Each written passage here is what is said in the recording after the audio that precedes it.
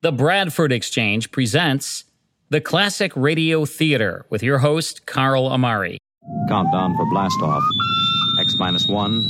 Yes, it's Maxwell House Coffee Time, starring George Burns and Gracie Allen. Richard Diamond, Private Detective. The Johnson Wax Program with Fibber McGee and Molly. Suspense.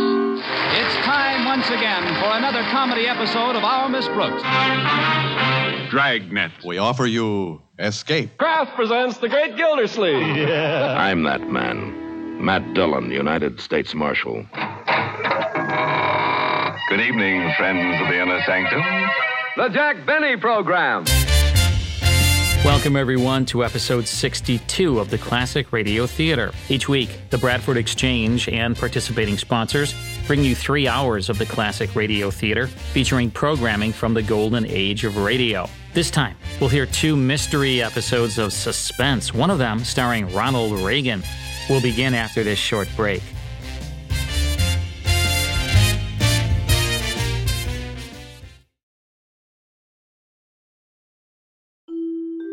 Offering high-tension drama and a stellar cast, Suspense was a landmark program from radio's golden age. For 20 years, the program offered tales well calculated to keep you in suspense. With audience numbers in the millions, Suspense ranked as one of the most listened-to dramas on the air from 1942 until 1962. Known as radio's outstanding theater of thrills, it focused on suspenseful stories starring the biggest names in Hollywood. Actors jumped at the chance to appear on Suspense, including Cary Grant, James Stewart, Alan Ladd, Henry Fonda, Humphrey Bogart, Bette Davis, and Orson Welles. Oftentimes, celebrities were cast against type, including Jack Benny, who played a Martian, and Frank Sinatra, who played a psychopathic killer. Scripts were by John Dickson Carr, Lucille Fletcher, James Poe, Ray Bradbury, and many others. Running more than 20 years, Suspense aired nearly 1,000 radio broadcasts. It made the transition to television in 1949, but it was much better suited for radio, where the theater of the mind could run free. Time now for the first of 2 mystery episodes of Suspense. This first story stars Ronald Reagan, the 40th President of the United States, before his political years when he made a living as an actor. Here's Circumstantial Terror on Suspense from March 8, 1954.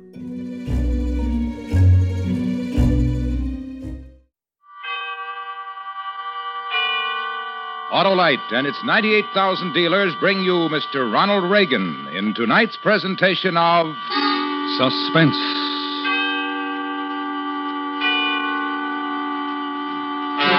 Tonight, Autolite presents the story of a man who wanted to apologize for threatening a stranger. And when he got there, the stranger was dead and the police were waiting.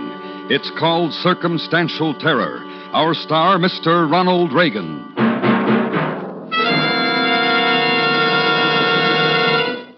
This is Harlow Wilcox with a $100,000 reminder.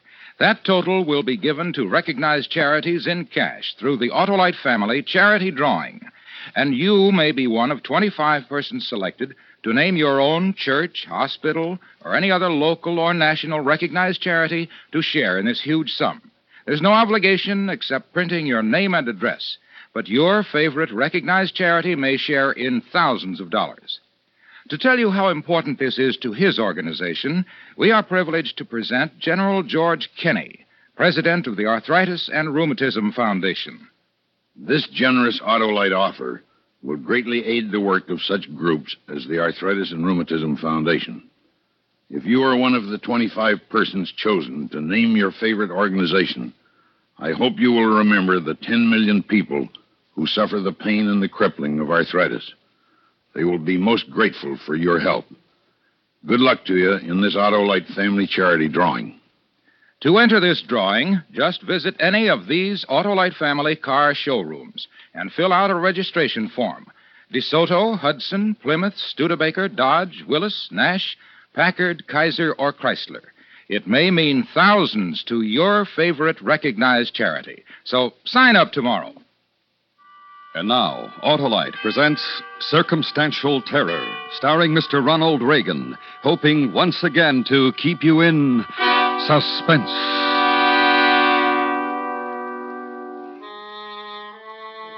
I wasn't the only one who was mad at him. All the other guys felt just about like I did. About Curly Weber, that is. You see, if he hadn't let the pressure go too high, we'd have all been in good shape right now. As it was, the boiler blew up and wrecked the cleaning plant where I worked. The owner collected the insurance money and got out of the business, which left us with no jobs.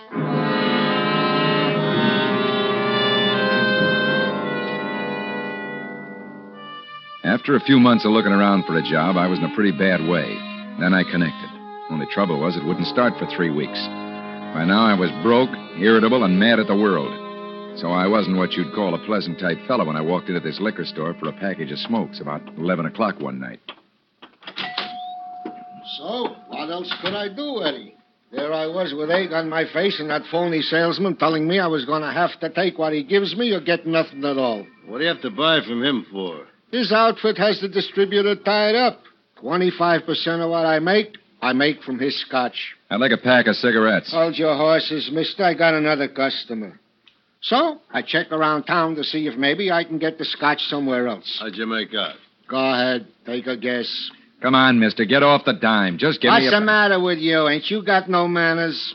Just give me a pack of cigarettes and stop shooting off your mouth. Me shooting off my mouth? Look, Buster, I got a pretty good trade right now, so why don't you take your 2-bit sale somewhere else? I don't even like the way you look.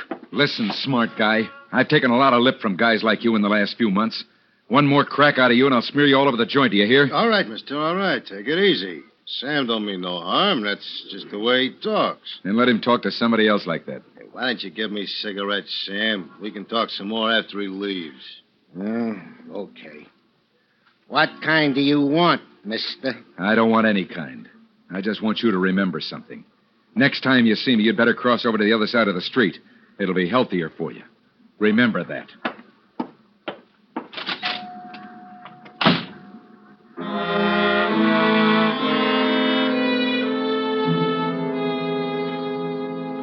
I went back to my room and poured myself a drink. No doubt about it, I'd acted like a fool. But 4 months of being unemployed didn't exactly develop an even temper. It was a half hour before I realized I still hadn't got any cigarettes, and another 15 minutes before I could talk myself into going back to the liquor store to apologize for losing my temper.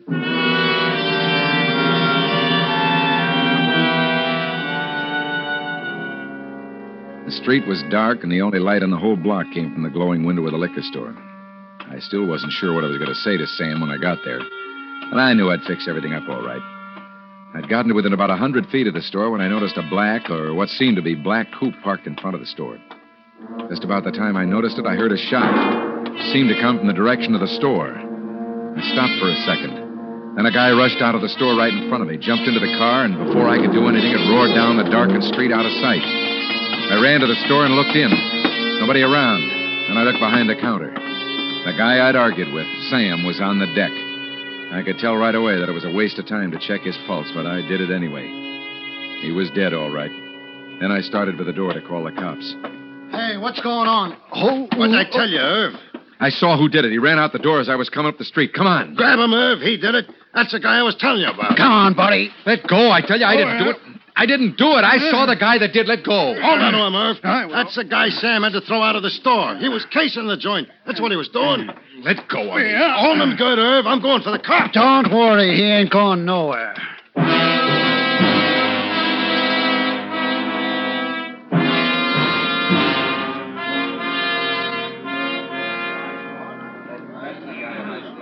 Just as I was getting up to go after the police, these two guys rush in and hold me. I didn't do it, I tell you. He's lying, officer. We'll find out if he's lying when the guys from Homicide get here. I don't even own a gun. That gun laying by Sam's body is Sam's gun. Looks to me like this guy shot him with his own gun. If you don't shut your mouth... Easy does it. What happens when the guys from Homicide get here? You want my honest opinion, mister? Yeah, sure. I didn't put the cuffs on you for laughs. I think you've had it, buddy. It's only an opinion, but from what I can see here, and what I've gotten from these witnesses, you're nailed, buddy. Nailed good.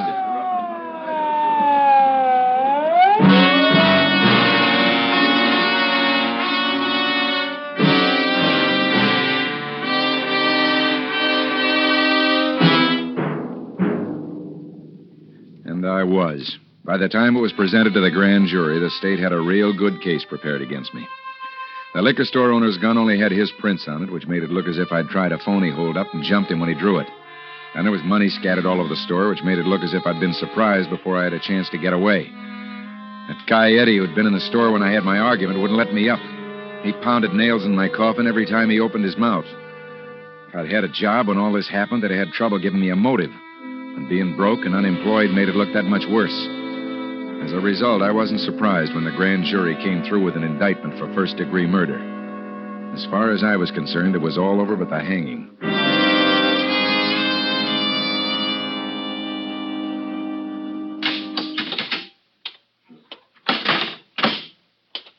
How are you?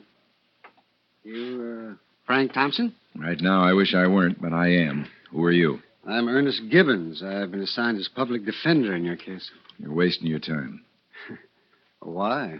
Are you guilty? No, I'm not. Well, then I'm not wasting my time. Mind if I sit down? Go ahead. Well, I think I got most of the facts straight in my mind. Now, I want you to tell me in your own words what happened. Did you read the transcript of the inquest? Yes, I did. That's all there is to it. Uh-huh.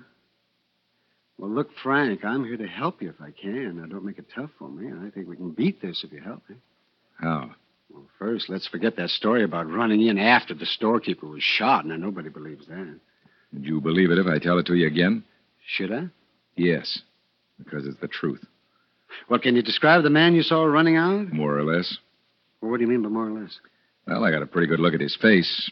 He had a mustache. But I couldn't tell you how tall he was or how much he weighed. It seemed to me to be just medium all around. Well, you said at the inquest that he got in a car and he drove it. Now, can you describe the car? It was a black coupe. What year? Don't know. How about the make? Couldn't tell. It's too dark. Mm-hmm. The license number, all or any part of the license number? None of it. All his lights were out. Uh-huh. In other words, if you wanted to lie, this would be a pretty good way of blaming someone the police couldn't possibly track down, wouldn't it? I guess so. But I'm not lying. All right, now let's see. The state has set the trial for a week from today. In a hurry, aren't they? Well, I guess they figure that they've got you sewed up. The papers have public opinion running pretty high against you. You know, the man left a wife and 3 little kids. Well, that's tough. Real tough.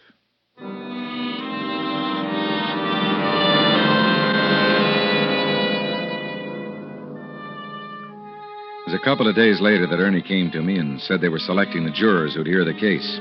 This was a part of the law I didn't know a thing about, so when he said I had a right to sit in the selection, I went along, only to get out of the cell for a few hours.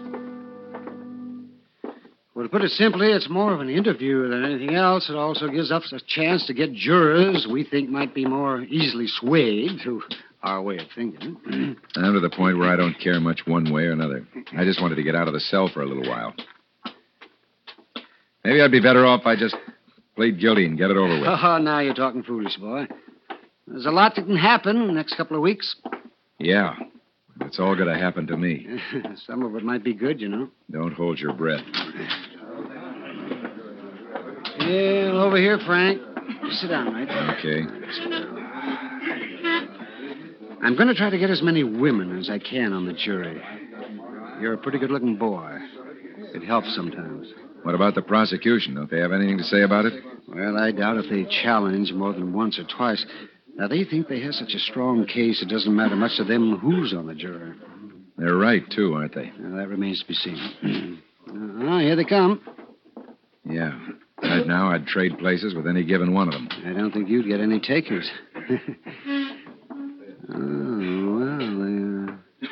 Not as many women as I'd like to have seen. Ernie. What's up, boy? The guy with the gray suit. Where? Over there, next to the dame with the fur coat. Oh, yeah? Well, what about him? Don't challenge him. What? Don't challenge him. That's the guy. What guy? That's the guy that killed the shopkeeper. That's the guy I saw running out of the store that night. Get him on the jury. Don't let him get away. I don't want to die for what he did.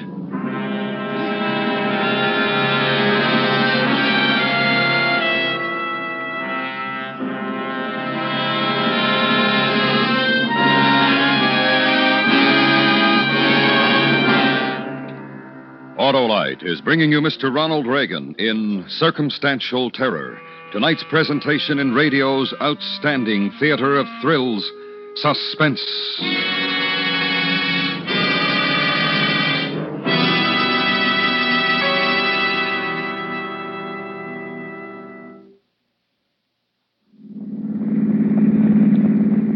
Hey, Charlie, what Nash model is this? Well, this is the new Nash Statesman, Harlow. You know, this year, Nash offers the widest range of models and prices in history. And you can get such optional features as power steering, power brakes, and even power lift windows. And, of course, Harlow, Nash has Autolite equipment, too. And Autolite is proud of its long association with Nash and Nash dealers everywhere. That's why we're privileged to salute Nash as a distinguished member of our Autolite family. Distinguished is the word for the new Nash, Harlow, and advanced, too.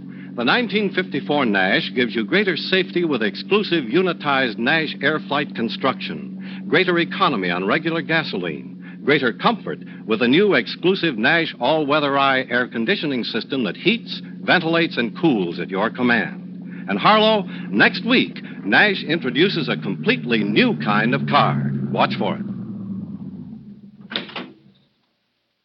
Okay, Charlie, and thanks for the ride. Always a pleasure, Harlow, especially in a new Nash. And now, Autolite brings back to our Hollywood soundstage Mr. Ronald Reagan in Elliot Lewis's production of Circumstantial Terror, a tale well calculated to keep you in suspense.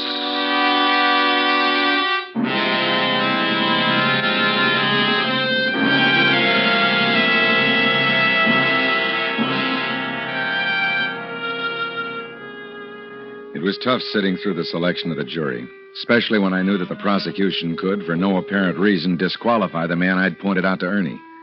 If he was the man I'd seen run out of the liquor store the night of the shooting, then he had to be where we could keep tabs on him. Ernie sacrificed a couple of his limited number of peremptory challenges just to make sure the guy came up for selection.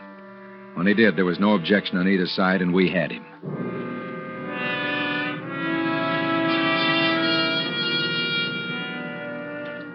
Later that afternoon, when Ernie came to my cell, we tried to figure out what we were going to do with him. Well, now that we've got him, what are we going to do with him? Well, that's your job to figure out, Ernie. You're the lawyer. We're no better off now than we were at the beginning. We haven't got a shroud of evidence to substantiate your claim. I saw him. Isn't that enough? Well, you're on trial, not him. Well, supposing I get up in court and say he's the man, what would happen? They'd probably declare it a mistrial and discharge the jury and go to work on another trial. But you'd stay in jail. Wouldn't they question him? Maybe. It was pretty obvious he'd say you were off your rocker. Remember, Frank, you're the one who's accused. Defending yourself by accusing him just on your say-so is pretty flimsy. Who'd believe it, would you? Well, couldn't you do it? Couldn't you tell someone? Proof, Frank, proof. What can I possibly do but quote you? What am I going to do? Just what we're doing. Go through with this trial. Then I'll appeal, no matter what the verdict is, and see if we can rope our friend into making a mistake. But he'll duck as soon as the trial's over, won't he? Probably, but at least he'll be around while the trial is on. Now, if you cause a mistrial, he'll be gone a lot faster. It isn't fair. I know he's the man. This is a court of law. The burden of proof is on the accuser. What real proof have they got against me? They don't have to catch a man in the act of murder to convict him of it. Circumstantial evidence can be strong enough, and in your case, it seems to be. It's driving me nuts to think that this guy's got to help send me away for a murder he committed. Yeah, they haven't sentenced you yet, boy. Let's see what happens. And if it does happen? Maybe we'll have something I can use to ask for a new trial, if we get into trouble. Where's the trial going to be? Well, Judge Thurston will preside, I think. Let me see, that'll put it in the City Hall Annex. Where's that? In the Annex, that's a small building on the north side of the City Hall. That's next to the parking lot. Why? Just asking, that's all. Frank? Yeah? Don't try any grandstand plays. Any tangle with the jury might result in a mistrial, and I don't think that's a good idea. Okay. I won't mess with them. That's good. Well, I got to get going. Going home? Well, I guess so. Tell me something, Ernie. Sure. Well, what do you want to know? What are my chances, Ernie? And don't kid me. I wouldn't kid you, Frank. I don't know right now, but I'd sure be lying if I said they were good. Thanks. That's what I wanted to know.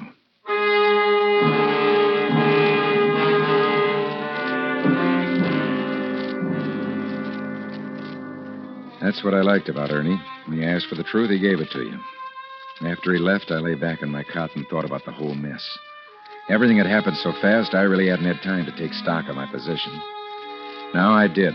And what I came up with made me want to beat my brains out against the steel bars out of sheer frustration. It wasn't anybody's fault, if you discounted the guy that actually did the killing. I didn't have any beef with the law or the people who were carrying out the law. It was just that they didn't know they were going to convict an innocent man.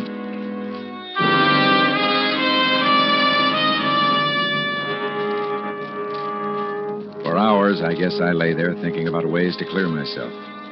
Most of the ways were more daydreaming than anything else. I finally came up with the conclusion that anything I did was going to have to really go from the time I started it. There wouldn't be time for talk or reason. In the morning, I got dressed and ready for the first day of the trial. When I got to the courtroom, I was seated beside Ernie. Then came the time when papers were being shuffled and everyone was getting set for the opening arguments. Now, then you take it easy, Frank. We're going to fight real hard. You know what a backfire is? You mean like when a car... No, I mean like when you're caught in a bad brush fire without any water. Well, I'm not with you, kid. What are you going for? You light another fire downwind, let it give you a big burn spot to stand in while the main fire goes past. You explain it to me later, Frank. The judge will be here in a minute or two, and I want to get my papers straightened here. He doesn't like to see an unprepared attorney. Listen to me, Ernie. I'm in the path of a real big fire right now. I know you are, boy. I know, but what... So I gotta try a backfire. A guy can get killed in a backfire, but at least you gotta take a chance. Well, what are you trying to tell me? Now, say it fast, because the You'll hear from me. Stick with me, Ernie. I'm a pretty good guy, but I'm in real bad trouble. And I'm the only guy that can get me out of it. Well, what are you going to do? This. Look out! He's taking a break! Get out of my way!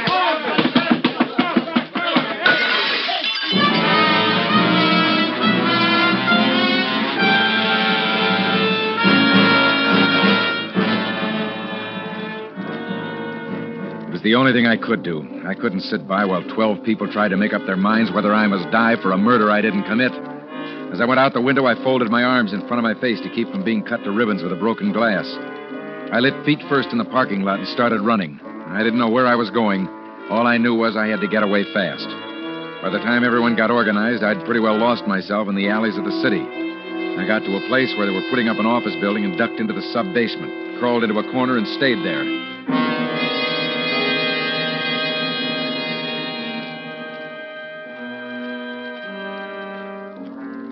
Somewhere around midnight, I slid out and started to the only guy in town I knew wouldn't turn me in as soon as he saw me, Ernie Gibbons.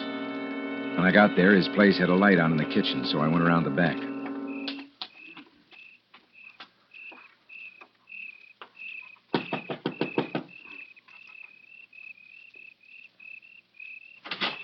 Hi, Ernie. Let me in. Well, come on, hurry. What are you doing here? If they find out about this, I'll be disbarred. I won't stay long. Wait till I turn the light off.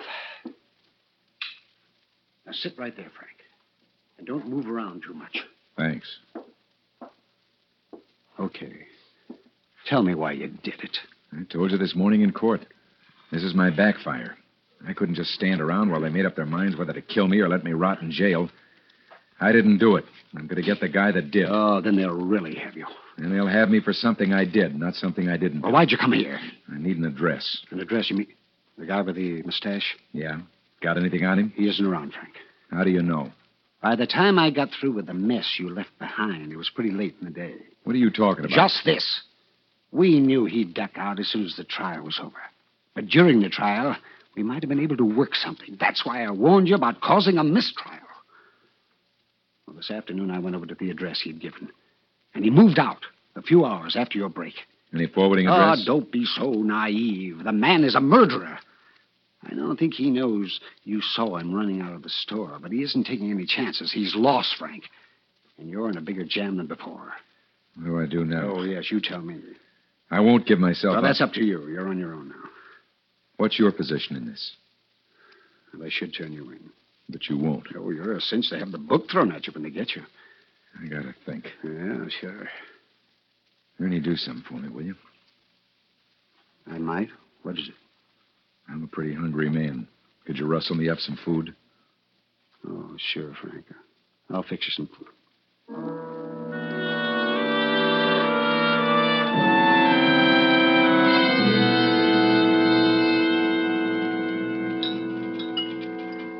Ernie. Yes? What about that witness that claims he saw me casing the place, that Eddie character? Yeah, well, what about him? He's the state's #1 witness, isn't he? Well, I guess so. What's he got against me? Why is he trying so hard to get me? Well, I think that for the first time in his life, he's somebody, and he's going all out to prove it. I'm going to see him. No, you're not. You're in enough trouble. Lay off of him. Give me his address, Ernie. Well, you're out of your mind. Give me his address. I want to talk to him. Oh, but Frank... I know you've got it. You've got the addresses of all the witnesses. Get it. Okay. It's here in my briefcase.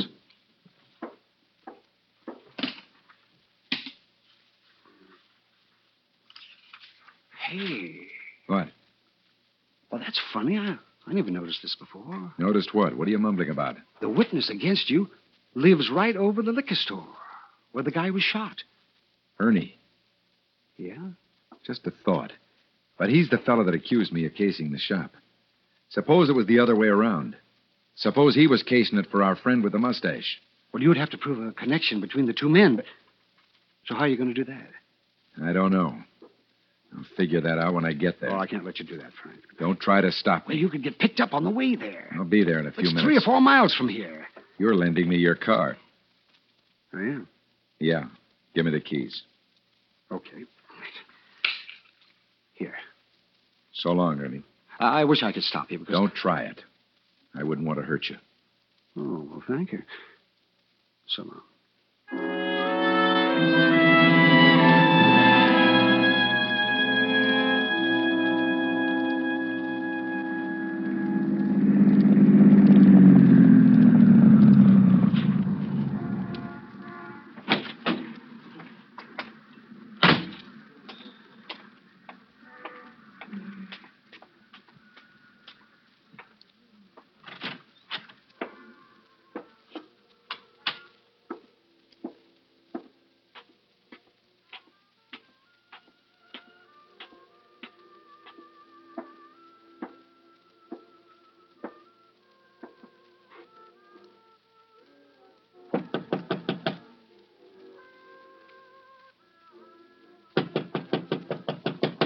Who is it? Whitey Wilson, come on, open up. I don't know any... But you know me, Eddie. Thompson! That's right, Frank Thompson, fall guy. What do you want from me? I want to know why you're so anxious to see me burn. You tried to hold Sam up and killed him, that's why. You know better than that. I do? What other reason would I have? Hold it down to a roar, Eddie. I gotta get some sleep. Come on in, mister. You with the mustache.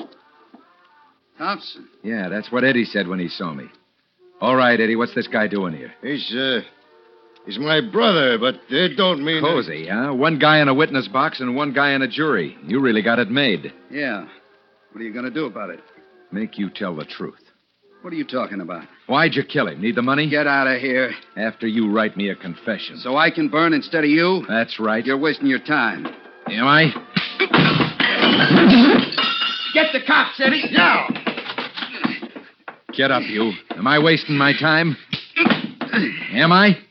I don't write nothing. You won't.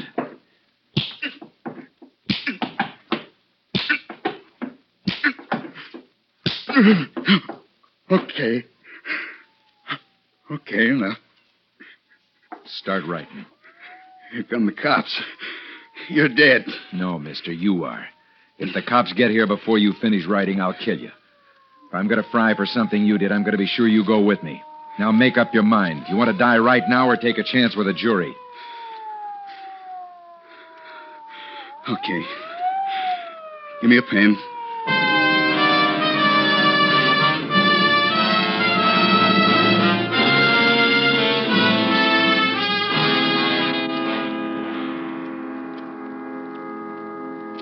I hope you understand why I sent for the cops, Frank. I didn't want you getting any more trouble. Oh, sure, that's all right. Well, how's it feel? Mighty good. It's a pretty town when you don't have to look at it from behind steel bars. Yeah. What are you going to do now? It looks like I'll be able to make that job I told you about. Only a few more days to wait. Where'll you be staying? I don't know. You got any money? Enough. You got any money? No. Then it's settled. You'll stay with us until you get on your feet. All right. You heard me. Okay. Lend me a quarter. Sure. What for? Ought to buy a pack of cigarettes. From a machine.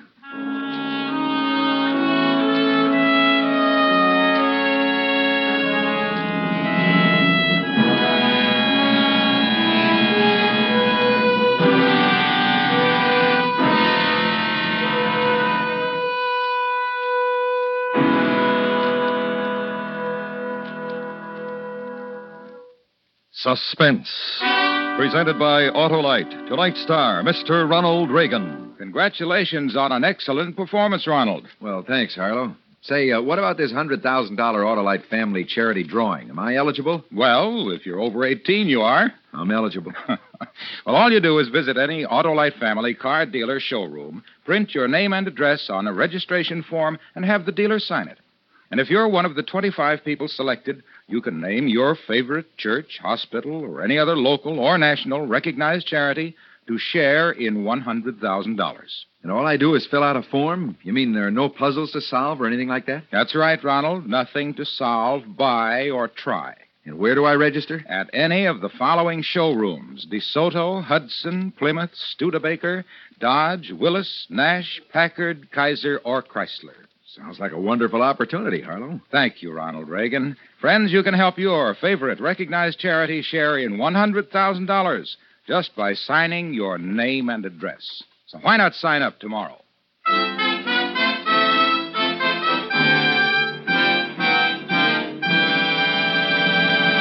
Next week, the story of a cross-country train trip, during which a police officer finds himself torn between his assignment and his personal feelings for the girl in car 32. Our star, Mr. Victor Mature. That's next week on Suspense.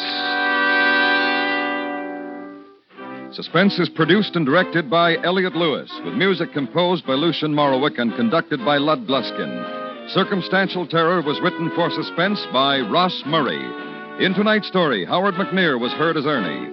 Featured in the cast were Vic Perrin, Clayton Post, Charles Calvert, Hal Gerard, and Kurt Martell.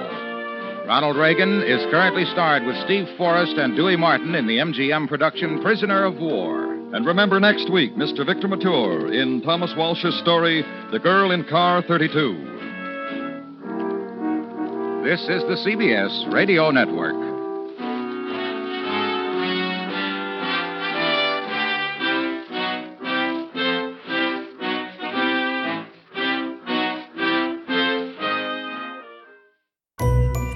And that's Suspense with Circumstantial Terror, starring Ronald Reagan, from March 8, 1954.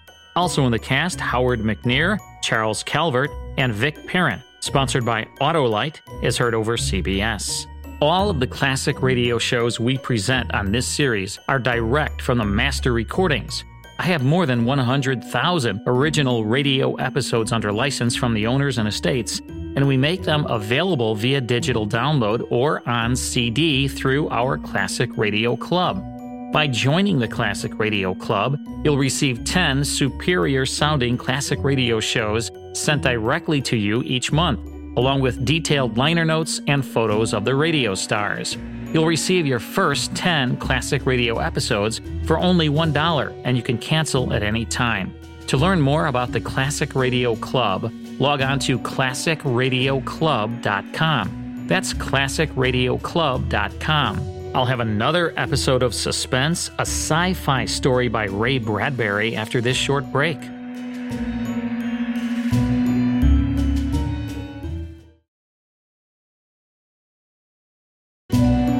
Welcome back to the Classic Radio Theater. I'm your host, Carl Amari. This time, it's a sci-fi classic by Ray Bradbury. Children all over the world are playing a game called Invasion. Is it an innocent kids game or something much more sinister? Here's 0 Hour on Suspense.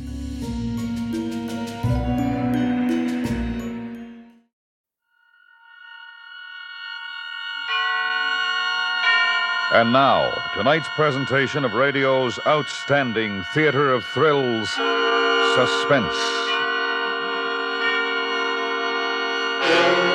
Tonight, Suspense brings you a repeat performance of one of the most controversial plays ever presented over your radio.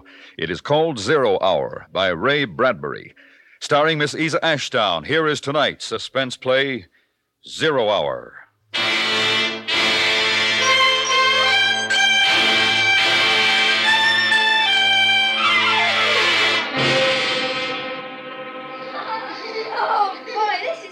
What a game.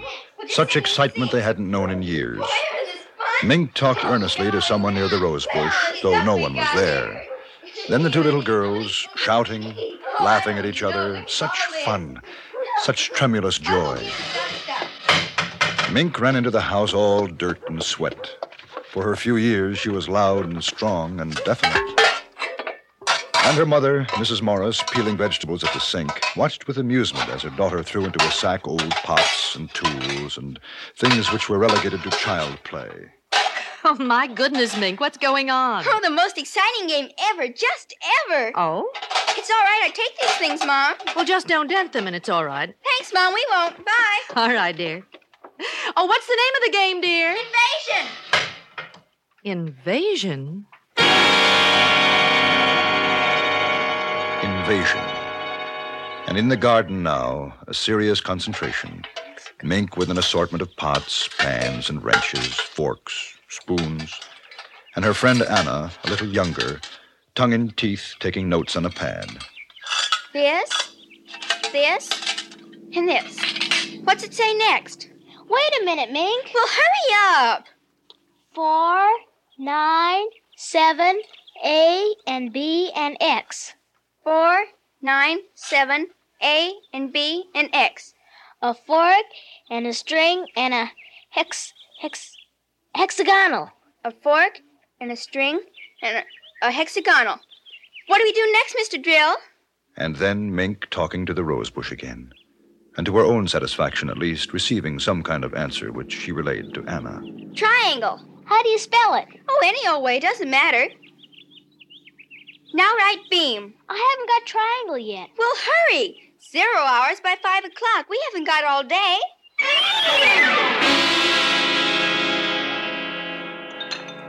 Then time out from invasion for lunch. Mink bolted down the soup and coincidentally crammed a sandwich into her mouth. Now you slow down, Mink. Whatever's waiting will wait a few minutes longer. But I can't. Drill's waiting for me. Drill? Well, that's a peculiar name. Is he a new boy in the neighborhood, dear? He's new, all right. Well, I don't think I've ever seen him. Which one is Drill? Oh, he's just around. You'll make fun. Everybody makes fun. All the kids do. Well, I don't think that's very nice. Is Drill shy? Well, yes, in a way. I don't know. I gotta go now, Mama, if we're gonna have the invasion. Now, you finish your milk, miss. Who's invading what? Martians invading Earth from up there. Oh, I see. And, Drill's a Martian? I think so. He's had a very hard time getting here. I should imagine. They couldn't figure out a way to attack Earth. How to get in or something. And Drill says they have to do it by surprise and even get help from your enemy. Oh, a fifth column, huh? Uh-huh. And all this time they haven't been able to figure out how to attack until one day they thought of children. Well, that was bright of them. And they thought of how grown-ups are so busy, they never look under rose bushes or on lawns. Oh, that's where Drill is now, under the rose bush? Uh-huh, with all his friends, too. And there's something about kids under 11 with imagination. It's real funny to hear Drill talk. Well, it must be. You better run along out if you want to have your invasion before dark. Oh, and bath tonight. School tomorrow, you know. Drill says I won't have to take any more baths. Oh, he does he? And we can stay up till 10 o'clock. Well, your friend, Mr. Drill, had better mind his P's and Q's, or I'm going to call up his mother. That's just it. Drill says you're dangerous because you don't believe in Martians. Just like you think Drill's a kid. Well, he's not. And they're going to let us run the world when they get in. All of us kids. And I might even be queen. Well, that's nice, dear. Now run along. Mom? What is it, dear? Mom, when the invasion comes, we'll have to get rid of you and Daddy. But I'll be sure it won't hurt very much. Well, thanks. Thanks a lot.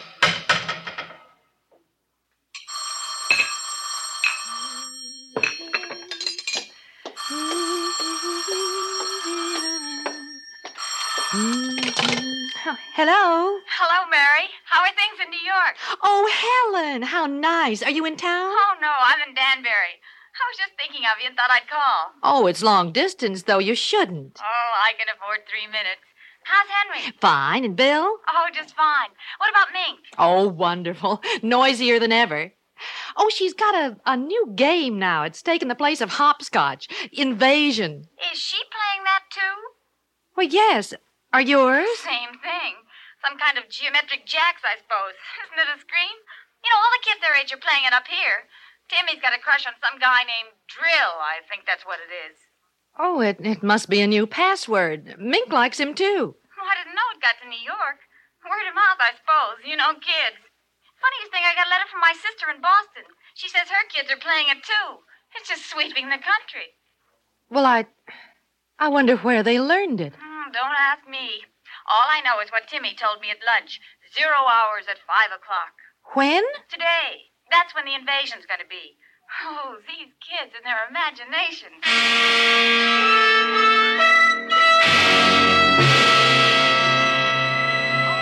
And they talked a little more. Schoolgirl friends. Casual woman talk. But Mrs. Morris was thoughtful. She was thinking of other things, of adults, of children with imagination, rose bushes, dimensions. She thought of how much she had forgotten about being a child, and she wondered about Mink and all the kids who were at that moment playing Invasion. And a kiss for Mink. I will, and to Bill and the kids. Thanks. Bye.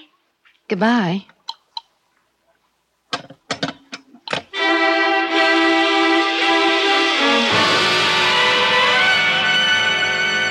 An hour drowsed by. It was 3 o'clock. There was an occasional hum inside the coolness of the house as a car passed outside. The street was lined with good, green, and peaceful trees. And all across the city, in other gardens, in other places, children under 11 were excitedly playing a game, talking to rose bushes and grass lawns, trees and shrubs. Even children in apartment houses, high in the air, conferring with potted plants, cactus and ivy. Mrs. Morris finished her housework and went to the kitchen. Oh, hello, dear. Hi, Mom. Can I have a glass of water? Of course, I'll get it. Pi r squared, 27. A over 56 to the 7th degree, x t7. What, dear? Oh, nothing, Mom. Oh, here you are. Thanks. How are things going? The, invasion. Oh, that. Yes, that. Almost finished. When everything's right, Drill said we should be ready on time. 5 o'clock? That's right. How'd you know? Helen called me from Danbury. She says that, Timmy's playing it, too. Hey, that's keen. I guess all the kids are, aren't they? No, not all of them. Not guys like Jimmy Wood and Bob Wilson. They're growing up and they make fun of us. They're worse than parents. They just won't believe in drill. They're so smart just because they're growing up. You'd think they'd know better. They were little only a couple years ago. Well, we'll get rid of them first. Drill says it's okay to kill them first. Mink, I don't like that kind of talk. Do you hear me? I don't like it at all. Oh, now, Mom. I mean it. You keep on that way and there'll be no more playing. You'll have to tell Anna to go home and you'll stay inside until bedtime. I'm sorry. Well, I should think so. Thanks for the water, Mom. Mink, Yes, Ma? what did those numbers mean? What numbers? Those numbers you were saying to yourself before. Oh, that. They're the things we have to do to get Drill and his friends out. That's all. Look, dear, why don't you and Anna go down to the drugstore and get some ice cream? You don't even have to use your allowance. I'll pay for it. Haven't got time, Mom. Thanks. Well, I'd never believe I'd hear you say that. I gotta go now, Mom. Oh, wait a minute. Mink, I want you to tell me the truth. What is this invasion silliness? It isn't silly. It's just a game, that's all. Mom, we're just playing an invasion. Excuse me, I gotta get back now. I'll see you later.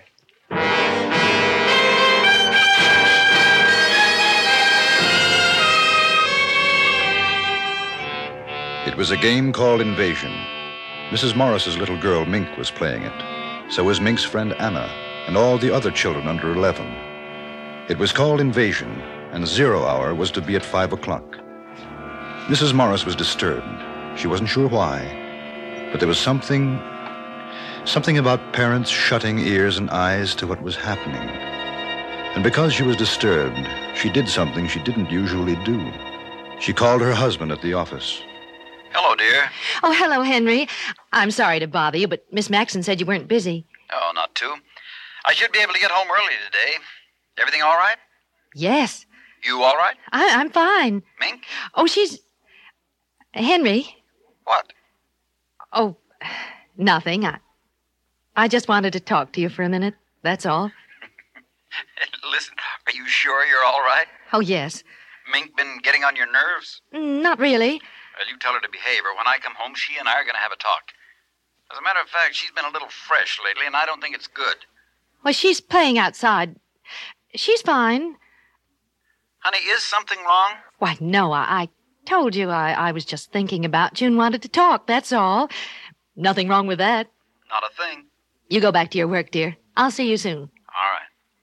What time do you think you'll be home? Oh, about 5, maybe a little earlier. 5. Oh. Hey, what? Come on, what? Well, I was just thinking. Nothing really, just Mink and you and me. Goodbye, dear. You are okay, aren't you? Yes, I'm fine. Goodbye. Goodbye.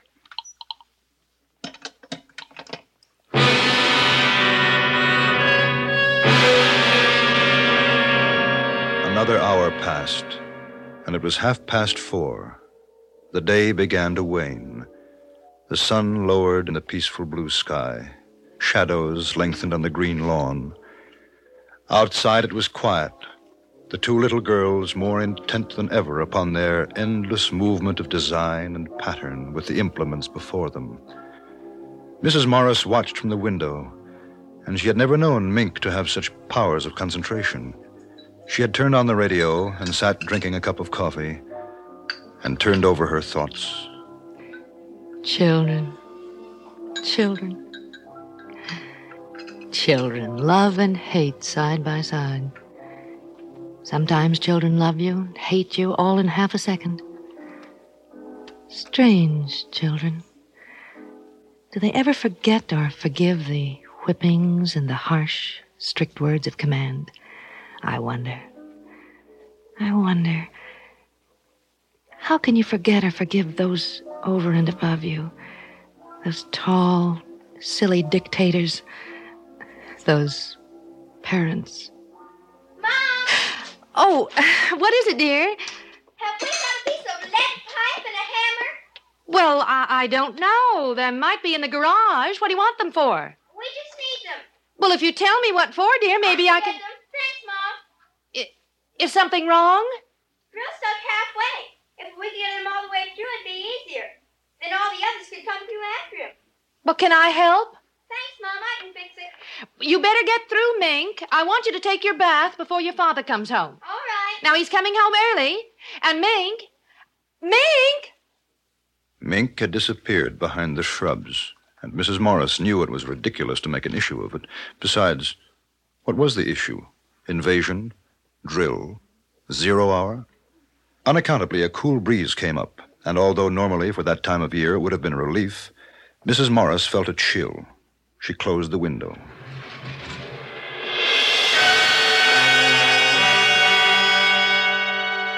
Time passed. A curious, waiting silence came upon the street, deepening. Then from the living room, Mrs. Morris heard...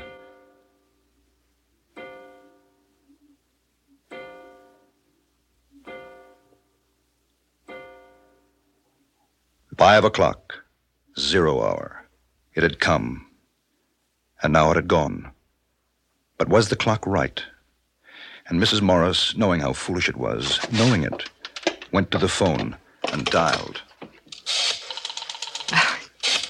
Silly. It's silly.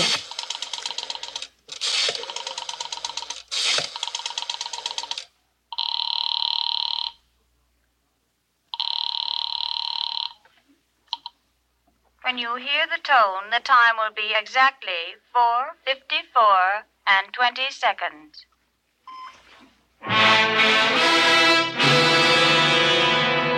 4:54 and 20 seconds. And Mrs. Morris knew that it wasn't as silly as she had thought, because it wasn't 5:00 yet. Not 0 hour yet. Then the car drove up into the driveway. Hi, Mink. How's it going? Hi, Anna. Hi, Daddy. Fine. Mr. Morris. Got a kiss for your old man? Haven't got time now, Daddy. Well, that's a nice thing. What are you doing? We're playing Invasion. Oh, swell. Your mother in the house? Uh-huh. Okay, be good. I will. There are in a few minutes, Daddy. All right, I'll be ready. Mrs. Morris heard him chuckle. Then his steps up the walk to the front door.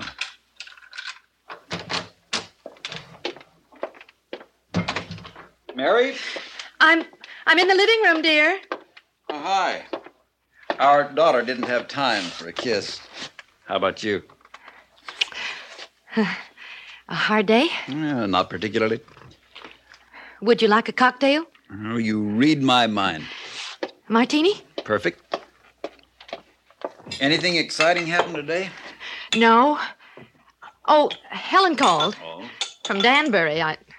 I told her she was crazy, but she just felt like calling. Like you calling me this afternoon crazy, huh? Hey, what was that all about? Well, I told you. I just wanted to. Hey, incidentally, what's this new game the kids are playing? Invasion. That's a nice, depressing thought. Is she all right? Come to think of it, she looked kind of funny. She's all right. What's the time, Henry? A couple of minutes after 5. Why? No, the clock's wrong. By your watch. Oh, I've got 2 minutes, too. I'm probably slow. You got something on the stove? No, I just wondered. Honey. Hey, look at me. What's the matter?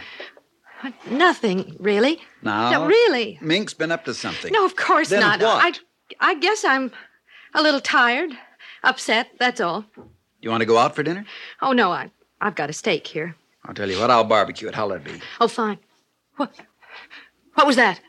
What? Well, I thought I heard something. Well, I didn't. I must have been imagining it. Hey, you are jumpy. Why don't you have a drink? It'll do you good. No, I don't want one. What's the time? Mary, what is this? Now, I mean it. Something's wrong, and I want to know. Oh, it's silly. It's so silly. I'm on edge, that's all. Mary. I am. I don't like this. That kid's done something, hasn't she? I'm going to get her in. No, Henry, please, don't. She hasn't. It's nothing at all. I just... What's that? I don't know. Those kids haven't got anything dangerous out there, have they? I noticed a lot of junk lying around. I thought it was a game. She wouldn't have done it herself. They made her do it. What the devil? Oh, maybe you better go out and tell them to stop playing now. It's after 5. You tell Mink to put off the invasion until tomorrow. Tell her. It is coming from outside. What are they up to? I'd better take a look. Mink! Mink! Good Lord! Bombs! Bombs! They're bombing! No, it's upstairs. I know it is. In the attic. That's where it is. Mary! Mary, it is not up there! Mary! He ran after her, confused, not a little frightened. She seemed to know something. In the attic. Her mind had worked that quickly. Any excuse to get him away from the outside, to get him upstairs to the attic in time. And outside there were more explosions, and they could hear the children screaming with delight. It is not in the attic, it's outside. Mink's out there. What's the matter with you? No. I'll show you. Hurry! Get inside, quick. Now we're safe until tonight. Are you crazy? Why did you throw that key away? Maybe we can sneak out later. Maybe we can escape. For heaven's sake, the kid's out there. Do you want her to get killed? Oh, you don't know. You don't. We've got to stay here. We've got to. It's horrible. We've got to. You've got to stay here with me. At this point, I don't know how the devil I can get out. Where's that light cord? Oh, be quiet. Please, be quiet. They'll hear us. They'll find us. Oh, Henry, please. Well, who's going to answer the telephone? There's that noise again. It's in this house. Mary, what is this? Mary, what's happening? You know, now answer me. Stop it, Mary, stop it. Somebody's downstairs. Who's down there? Who? Oh, no. Oh, hush. Please be quiet. They might go away. Please.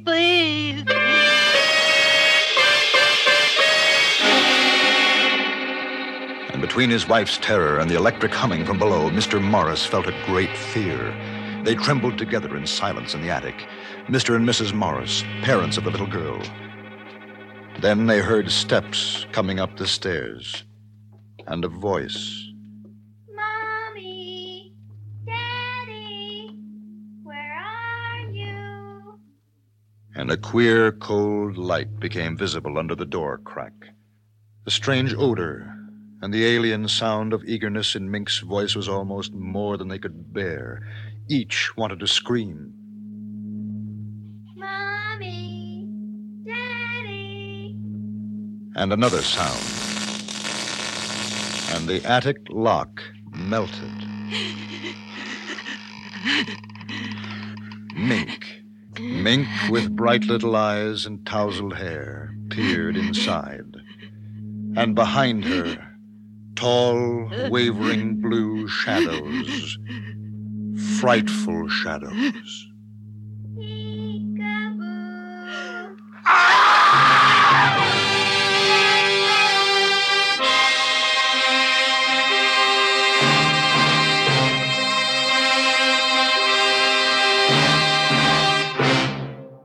Suspense, in which Miss Isa Ashdown starred in tonight's presentation of 0 Hour.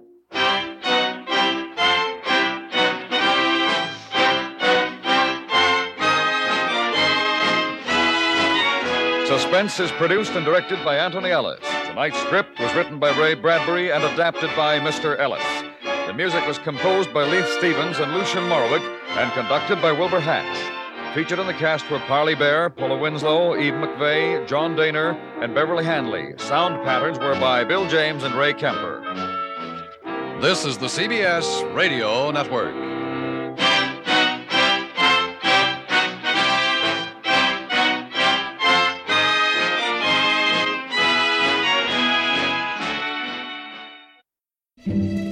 And that's Suspense with 0 Hour by Ray Bradbury, starring Isa Ashdown, from April 5th, 1955. Also in the cast, Parley Bear, Paula Winslow, and Beverly Hanley is heard over CBS. Stick around, I'll give you our lineup for episode 63 of the Classic Radio Theater after this short break.